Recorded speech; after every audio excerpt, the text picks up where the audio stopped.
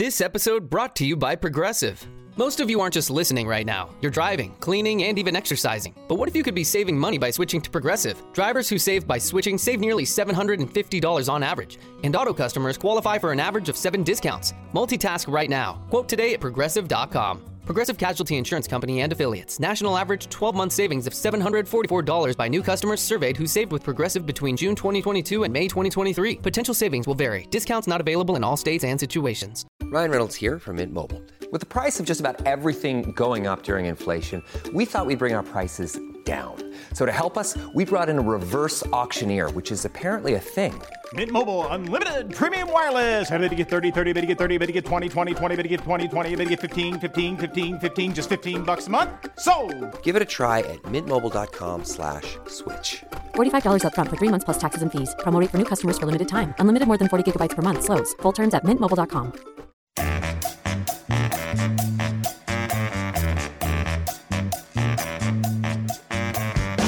This is At the Turn. It's time for discussion and interviews about the world of golf you won't hear anywhere else. Here are your hosts, Nick Heidelberger and Joe Simons. Hi, welcome into another edition of At the Turn. Nick, why am I introducing this show like Jim Nantz lately? I find that I'm doing like a Butler Cabin introduction these days. I kind of like it, you know? Hello, friends. Welcome to another edition of At the Turn. That's kind of where we are. Well, with the U.S. Open in the rearview mirror and the Masters not coming up for a little over a month, depending on when you're listening to this, Nick and I are going to dive into some fun topics, some fall golf. Nick apparently wants to set the record straight on the 1996 U.S. Amateur. Would You Rather is going to return. Also going to discuss if you feel a sense of obligation to play the same set of tees as the rest of your group. But Nicholas, let's start with something you brought up from the At the Turn Twitter account. What do you call a closest to the pin? Apparently not everybody calls it a KP, which was news to me this week. I was at a golf tournament out in Massachusetts, and we were setting up one of the sponsors of the tournament with a KP, measuring device and tracking sheet. And I mentioned something about the KP, and people are just looking at me like, "What are you talking about? Like, what's a KP?" And I'm like, "The closest to the pin, the KP." Like, why would you call it a KP? There's no K in closest to the pin. I'm like, yeah, but that's just what it's called. But apparently not. Apparently it is a geographical, it's a regional nomenclature, if you will. And I've been doing some extensive research on ever since this happened. And apparently it's only the Northwest that refers to it as KP. Did you realize this? I didn't, but it also never occurred to me that K is not in closest to the pin. That kind of just blew my mind, what you said. Yeah, KP, close. Oh, no, wait, that's not right. Yeah, but there's Kit Kat is KAT, and nobody complains about that. Wait, RX the candy bar? is RX for prescription. You know what? You just go with it. You don't argue with it. You just go with it. I mean, I guess that is one philosophy. So what do the boys in the Northeast call it then, and the gals? Closest to the pin or CTP, if you need to abbreviate it. CTP. I know. How absurd is that? That's pretty boat shoes and Moet right there. So we put this out on Twitter, and then not every results from every state have not come in yet, but California, hell no. Oklahoma, apparently they're called Greenies. Oregon, they call it a KP. Yeah, Greenies. I myself am from Idaho. I'll go ahead and put Idaho down for KP. We got to vote for Washington as KP. So you got the Idaho, Oregon, Washington trifecta up there in the upper left. The Mid-Atlantic is not KP. Arizona is not KP. Massachusetts clearly not KP. So the map is filling in, and unless it's in the upper left, it's not referred to as a KP. It sounds like. We want the Dakotas to check in. Everyone who listens in the Dakotas, please let us know. This map is a living document, so if you just tweet us your state and just yes or no, KP or no, we can keep updating this and keep this document alive. Would it be a good anniversary present if I got this once it's all filled in with all 50 states for you and Ash to hang over the fireplace? Would that be something you guys would be into? Over the fireplace right now. We have a big fireplace with a huge mantle and a big picture of the spot I proposed to Ashley. It's probably like 20 by 30, but we could replace it with the map of which states refer to as a KP. You know, is it literally you proposing, or is it like a scenic picture of the spot where it happened? No, it's a scenic picture. She came across it on Facebook one day, like after the fact, and an artist had posted pictures. Anyways, it's beside the fact. Yes, I would love a fully filled in map of which states refer to it as a KP. I hope some random state, like in the Southeast, like Mississippi, is KP also. So it's just like the Northwest and like one other random state. But I don't think so. I have heard the term greenies before, but that always struck me as a term that was used by like 1970s relief pitchers as some sort of like amphetamine to keep them interested in the game because their job was so boring. Greenies has some sort of drug connotation with me, so I've never used that. Ultimately, in this discussion, aren't we really saying what is the nickname you have for closest to the pin? Because everybody identifies this as closest to the pin. That's the name for it. We're talking about what's the nickname. Yeah, I want to know. I mean, because when you're standing on the tee of a par 3 and you look at your group and you just say KP for $1, it just rolls off the tongue. You know what I mean? It just rolls out. Like you wouldn't say like CTP for $1. Well, did you play golf? Is that the way they sound over there? Did you play golf when you lived in Hawaii? Yeah, but I never. I never. This was not on my radar. No, not in tournaments. You know, yeah. Sure. There was no KPs going on. Well, please hit us up. Here's the thing too, though. People didn't even know what I was referencing. It wasn't like in Texas, you know, they call all soda Coke. You know what? Everybody knows that. But when I said KP, people didn't even know what I was talking about. That's what surprised me the most. You would think with context clues they could piece it together. Like if someone said CTP and we were standing on a par 3, I'd be like, okay, that's a little odd, but I know you're calling it closest to the pin. Exactly. Same with greenies. All of these terms, you can kind of figure it out. I think they really wanted to teach the Northwest boy a lesson for coming up with the wrong term there. 100%. Okay, so please, if you're in any of the states that we neglected to mention, which I think something like 80% of them, or if you're in one of the states that has checked in and you disagree or agree, please let us know what you call the closest to the pin. As Nick mentioned, this is a living document, and we hope to get all 50 states filled in. I was a little surprised to see California was a hell no. Sorry, Joe. I'll let you move on. No, that's fine. So yeah, what hell no? I don't get it. This is done. It's done until next time. Nick, something that I bump up against, and this is, I think, a good topic for us specifically, perhaps because we might play a different set of tees if we were going out to, you know, a course of some stature, a course where you're going to have multiple sets of tees, where you're going to have a white, a blue, a black, and maybe even something beyond that.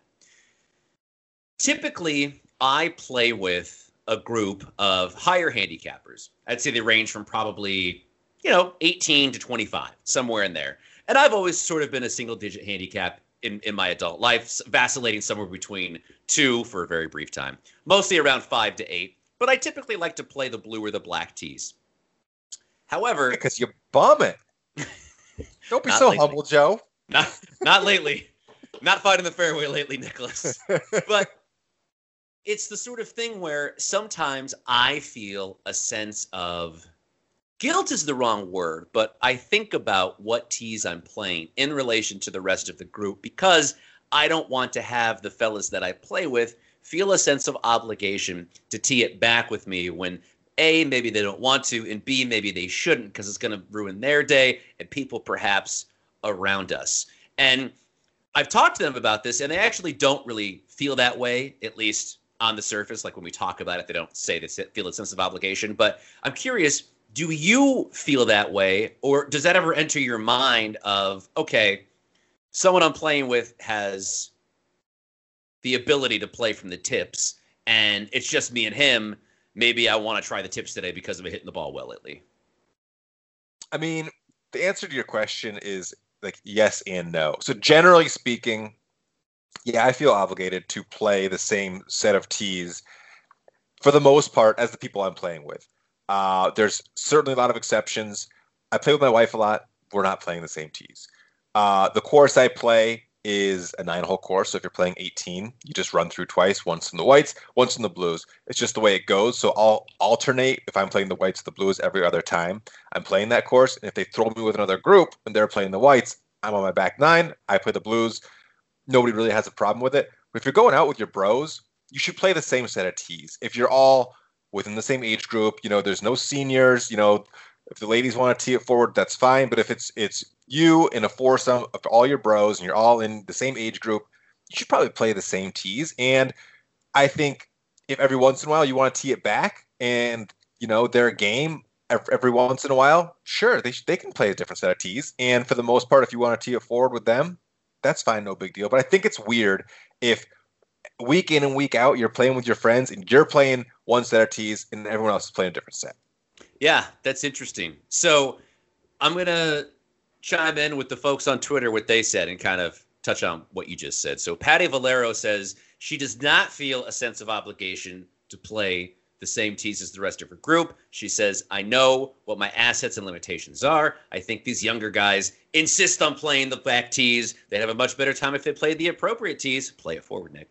Sometimes I do feel people feel pressured. For me, it's all about knowing my limitations, which I think is pretty good universal take that people who are playing blue and black probably shouldn't be most of the time. Like, if you're scoring, okay, perfect example. How many times you playing with someone from the whites and you're like, oh, this guy's lighting it up. He should never be playing those tees. Like, it happens, but it's pretty rare, right? Yeah. I will give Romy a shout out. We played Blues Ridge a week or two ago. I guess more than that now. But we played from the grays, which I forget what the yardage was. It was, I don't know, 62 maybe. And then the blues were like 66 or 67. So we played from the grays, and he shot 73. And then he's kind of like, yeah, but we're playing the grays. I'm like, yeah, that makes sense. We probably could have teed it back. But that's still a good round from Romy. That's a good round from the whites, baby. Romy, come on, if you're listening, take it easy on yourself. By the way, he's playing good golf, right? He's like at 4 or 3 right now. For sure. I'd love to put the pressure on him and take his money. Soon, Romy, soon. Okay. Also, checking in, an establishment near and dear in our heart. We hope to see them in 2021. The Corner Club, their brevity is beautiful. No, they don't feel a sense of obligation to play the same tees as the rest of their group. So, Nick, I had a very specific instance of this yesterday. So I mentioned before we came on, got a chance to play Pumpkin Ridge yesterday. So Pumpkin Ridge is basically the bellwether for golf courses in Portland, Oregon. You know it as the host of the 1996 U.S. Amateur, which we'll touch more on later. Yeah, it's hosted nationwide tour events. David Duval won a nationwide tour event in the early 90s out there. They've hosted the U.S. Women's Open. They've hosted regular LPG tour events. There's a Corn Ferry tour event out there. So it's basically the only track, with the exception of maybe Columbia Edgewater, because they host an LPGA tour event out here. But it's the only track that consistently hosts big events in the area. Right? Fine. So they have a private course, which is actually where Tiger won the 96 Amateur, which I've played on once. It's fine. Everyone calm down. The whole private thing over there is a little ridiculous. The public course, a lot of fun. Played it yesterday. Got a tee time 2 weeks out in advance, Nick. $71 with a cart on Golf Now. You're saving a pot. Yeah. Pumpkin Ridge is on Golf Now. Pumpkin Ridge is on Golf Now. Usually it's like, hey, well, it's funny because usually it says 4% off your rate with booking this here, because it's usually, $1, $1.25, $1.50 at peak. We played noon Saturday, $71. Okay, I'm wandering here. Let me get back to the point. So, my usual group, like I said earlier, love the fellas. We usually probably play the same tees, but the courses we're playing aren't very long, right? The course we usually play from the tips, it's like 6,100 yards, so we usually play the tips. No big deal. Pumpkin Ridge, that's a pretty big course. Pretty big course. So from the white, you're talking about 661. From the middle tees, you're talking 65. The tips, you're talking 7,000 yards. And one of the guys in our group was not playing. His replacement is a young dude in his early 20s. I work with him on the TV show. He used to be a producer there, but he's just thick. He's a 3 handicap. So I'm feeling okay about my game. I texted him this week and I said, Derek, you want to play the tips at Pumpkin Ridge? And he's like, you're reading my mind. Let's do this. So we end up playing from the black tees. They actually didn't have tee markers up for the blacks, but they had the tee boxes, and we're like, screw it.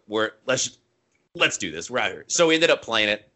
A lot of fun. Glad we did it. The two people we were playing with played from the white tees. They're probably both in the 20-ish handicap. So I know it's a very special circumstance, but how do you feel about that specific scenario? Do you think it's appropriate for us to play different tees? Because it's like the low handicappers are playing the tips, the high handicappers are playing the whites, but there's 2 and 2. Yeah, I think that's fine. I think that's a special circumstance.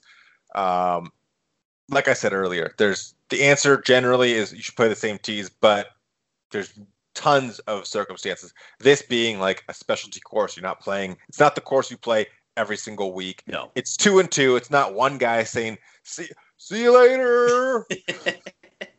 So watch for the slants. So very uncool of me if my 3 regulars are there and I take it back to the tips and I like at your regular and they're course. Playing the white. No, yeah, at your regular course, but it should be a give and take. Like if you're playing at like 5,800 yards week in and week out, and you're like, guys, like, how do you feel about taking it back for a week? Because I will say, when you and I were golfing together in Idaho, every once in a while you'd be like, Nick, like, what do you think about playing the Blues today? And I'd be like, okay. And maybe inside I'm like, oh, well, I don't need to be doing this.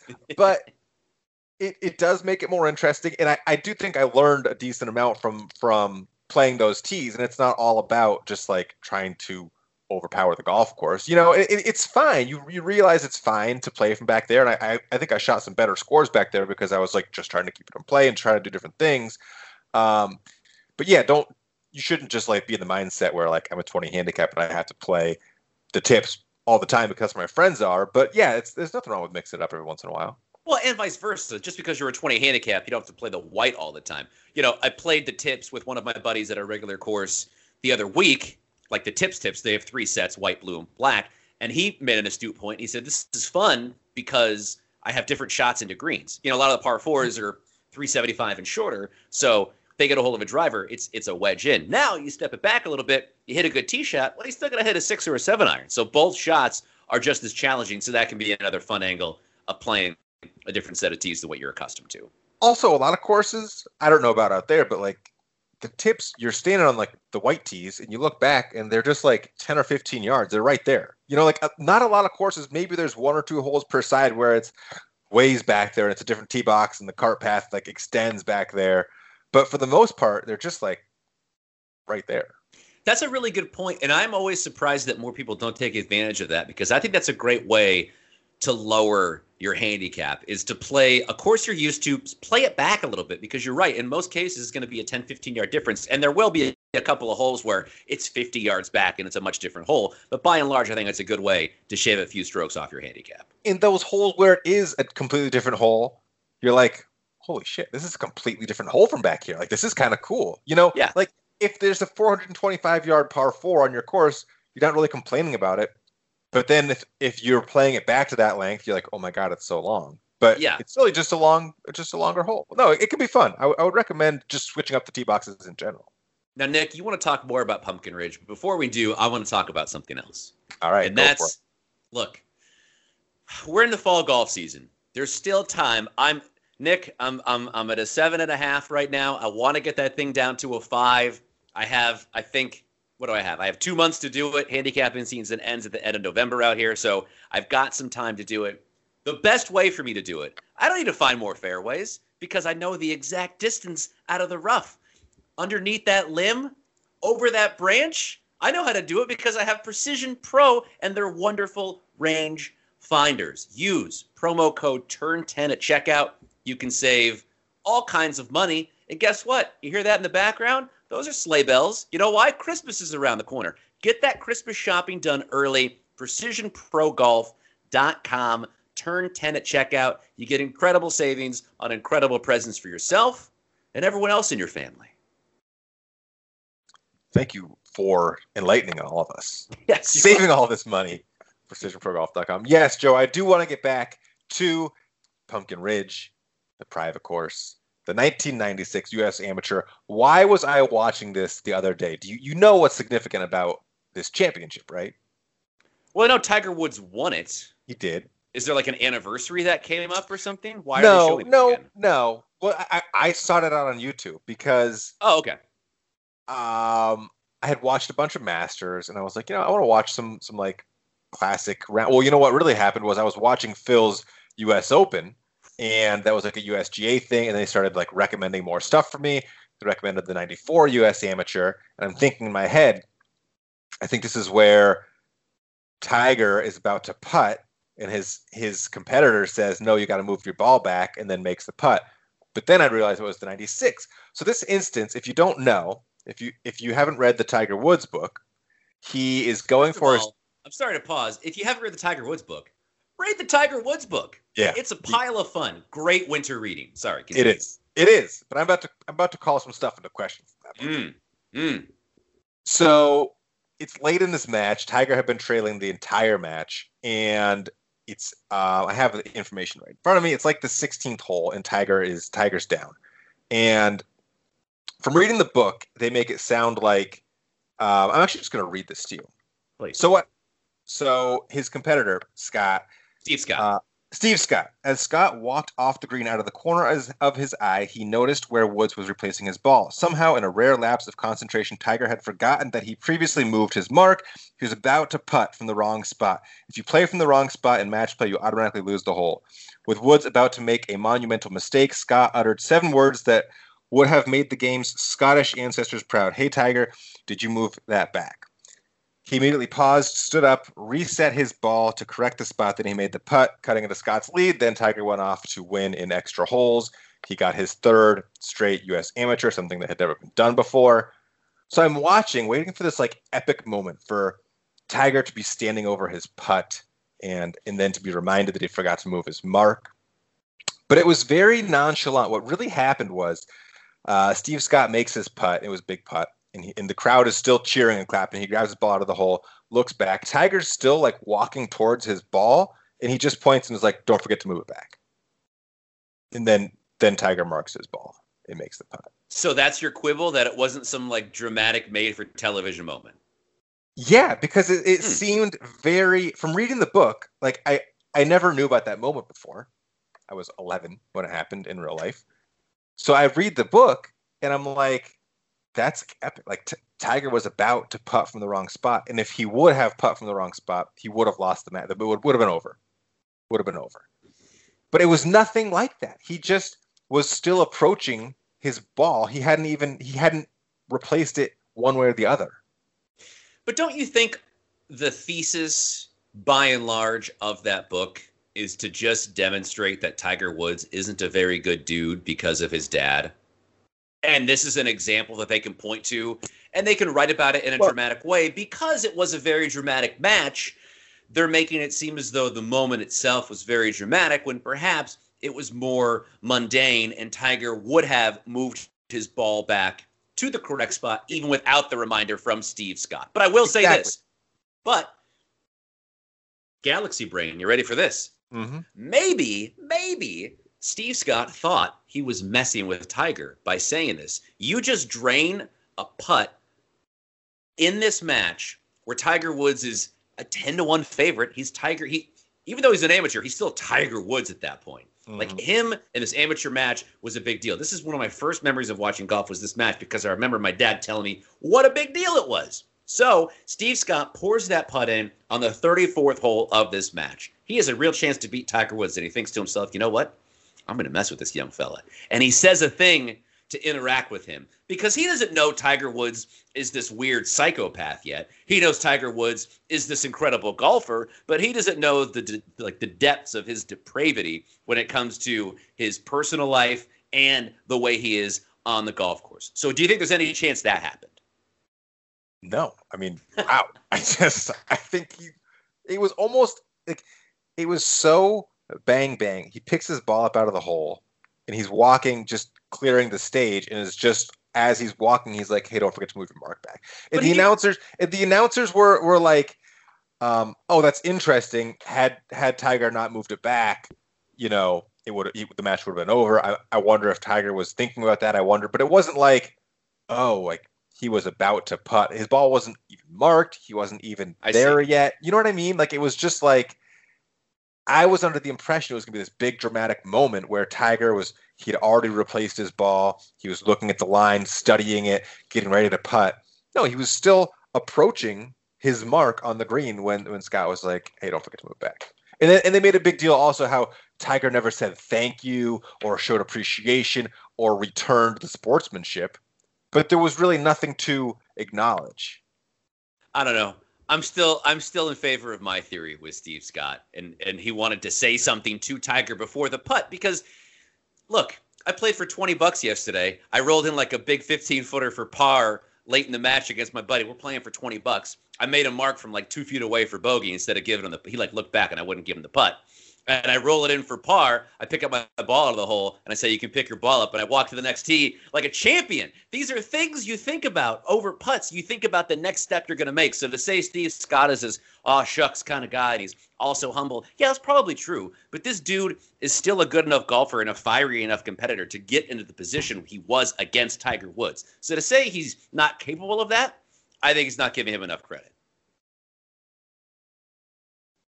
Okay. It's okay to disagree. Yeah, no, I mean, I would just encourage you to go back and watch that moment. I will. I mean, did you? I will. From reading the book, what was your what had you played it up to in your head? Like, did you think it was this big moment where I was thinking like he was gonna like stop him in his backswing and be like, Tiger, no, don't hit that putt.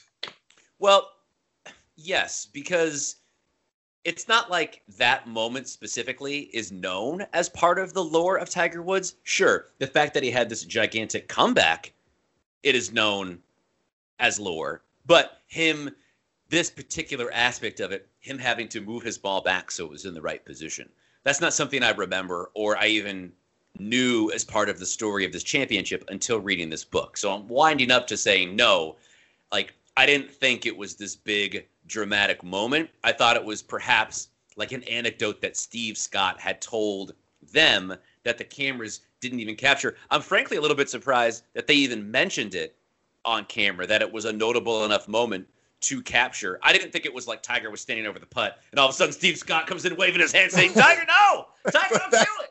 That's what I was picturing. And then just one more reference to the book. Walking away from the hole, Tiger didn't acknowledge what Scott had done. Didn't say thank you, didn't say a word.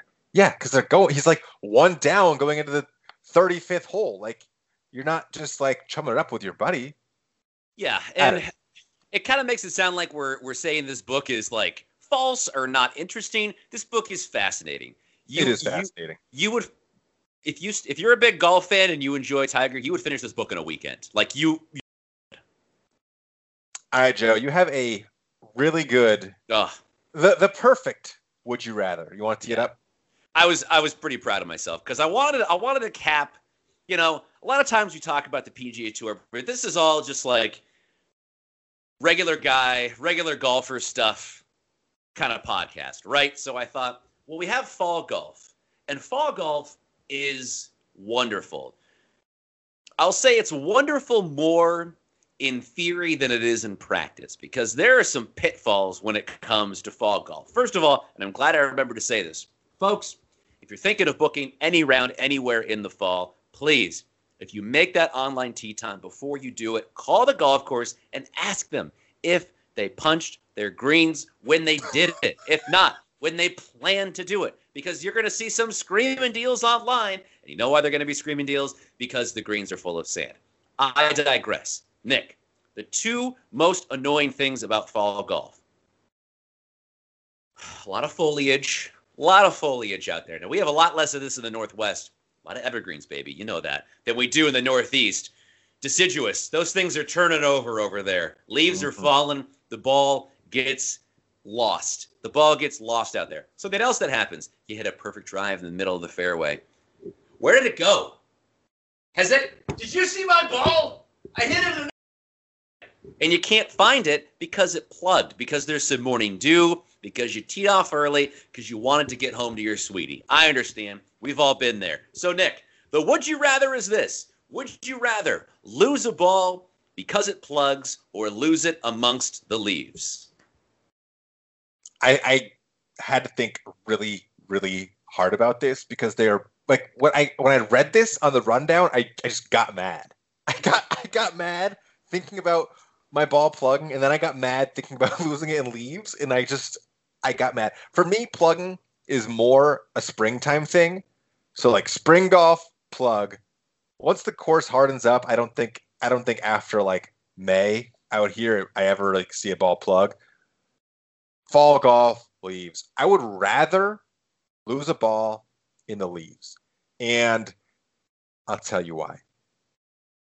When a ball plugs for me, usually it's because I popped up a freaking driver again, and it's freaking higher than a pitching wedge, and it's just falling out of the sky like an asteroid, and it goes so far down into the earth, like probably a foot down into the earth. And so that's more on me. I'm in the fairway, potentially, theoretically, like 130 yards down the fairway, and my ball is a yard deep into the earth, and whatever. You hit it into the leaves, you're like tracking it, it's maybe a little worm burner, it's flying, it's rolling, and you're locating exactly where it is, and you're like, okay, it's going to be in the rough because they don't have trees in the middle of the fairway. So yeah, sure, I was offline a little bit, but I see exactly where it is. I see the branch that it's right below, and you go up there, and it's just like being in a sea of darkness. Like everything looks the same. You can't find it. You're probably standing within like 6 inches of it, and there's no chance of finding it. There's leaves on leaves on leaves. Every leaf looks the exact same. Now you're turned around. You're dizzy. You don't know which way is up. You don't know which way is forwards, backwards. It's just infuriating. And then you're like, what the hell do I do from here? That's so interesting. My answer is I would rather lose a ball because it plugs. Because to kind of go on what you said, what do I do from here? If I hit a drive that went very high and we know the ground is wet, we're trying to avoid mud puddles. It's a little soggy out here. The course isn't drained very well. It's like November 17th. We're just trying to squeeze one. Thanksgiving's next weekend, Nick. We know this is our last shot to do anything out here, right? So hit a drive. Maybe it's in the rough a little bit. Maybe it's in the fairway. We can't see where it lands. But boy, that thing was high. It's probably going to plug. It's probably going to plug. As soon as it leaves the club face, you're like, damn it, that thing's plugged. I've never seen that. That's trouble. That's trouble.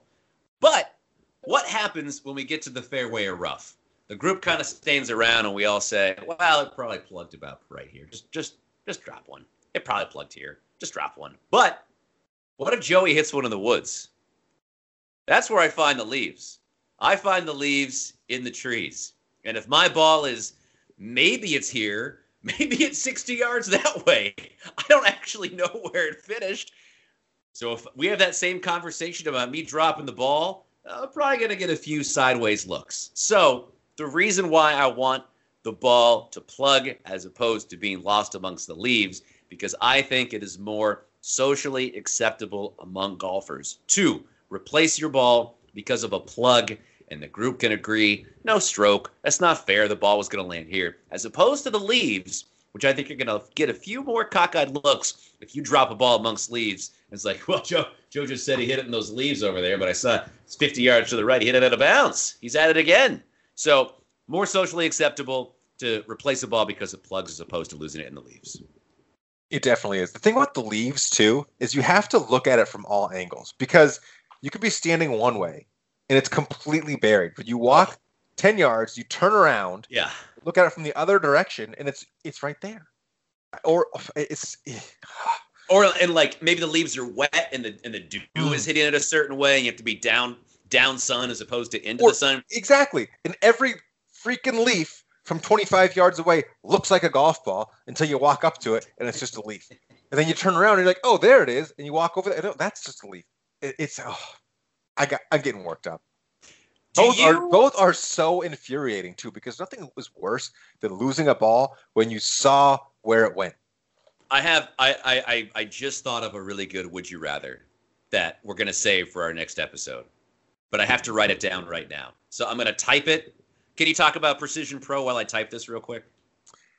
Absolutely. I'm just going to be watching what you're writing right now. But no, as Joe mentioned earlier, Precision Pro laser range finders. If you want to save $10 on one of those bad boys, just use promo code TURN10 at checkout. You're going to save $10 on any rangefinder from Precision Pro. Precision Pro, as you know, offers free lifetime battery replacement. That's what separates them from all the other rangefinders, not to mention the fact that they're half the cost of a Bushnell. Ooh, you're What do you think of that? Awesome. I'll just say, gonna have to give Romy another shout out on this one once we get to this, because it's Okay, great. Mm-hmm. Great. Can't wait. Let's save it. So what was that promo code TURN10 at checkout? TURN10 at precisionprogolf.com. Okay. Folks, thank you so much for listening. Still a lot to get to in the 2020 golf calendar. We have the Masters coming up in November. We have the Tiger documentary, 2 parts based on the book Nick and I were talking about. They're going to have I hope updates. they put that scene in the documentary so you can see for yourself what actually happened on that green. I hope HBO gives you a call and you're going to be in that documentary calling it out. It's so nonchalant. Can't wait. So, Tiger documentary in December. We also have the U.S. Women's Open in December, which I'm very excited about. A Christmas U.S. Women's Open. Nick, I want to do a full preview, full picks, the whole major treatment for that tournament. I know you're down. We will do it. Okay, folks. Thank you so much for listening. And hit them straight. Remember, call. Make sure they haven't punched the greens. I'm Lacey Evans. Thanks for listening, and we'll see you next time at The Turn.